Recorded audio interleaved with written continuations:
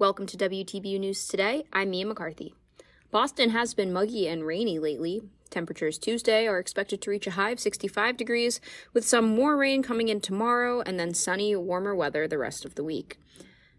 Mara Melitz is here now to report on the Head of the Charles Regatta. This past weekend was the annual 57th Head of the Charles Regatta, which started on Friday and ended on Sunday. BU's Women's Club 4s and Women's Lightweight 8s had the best result, coming in third. The best result for the men was 7th, which came from their Club 8s. The regatta started at BU's DeWolf Boathouse. According to BU Today, it is the world's largest 3-day regatta with teams from all over the world competing, including 11 from BU. Men's and women's open weight and women's lightweight. 4 BU alumni boats and 3 BU coaches also competed in the regatta.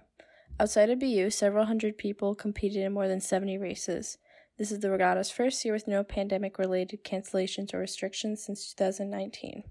Reporting from Boston, Massachusetts, I'm Mara Melitz, reporting for WTBU News.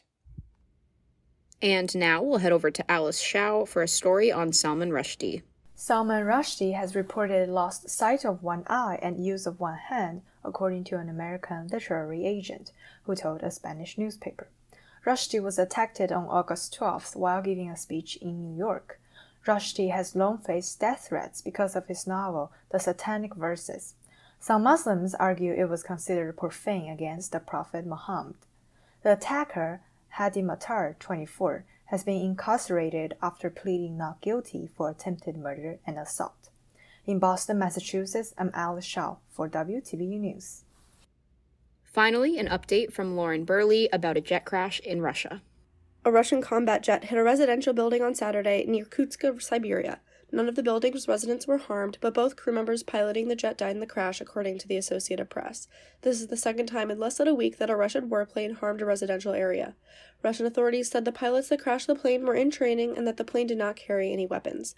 Russia's investigative committee said it launched a criminal investigation into possible violations of transportation safety rules.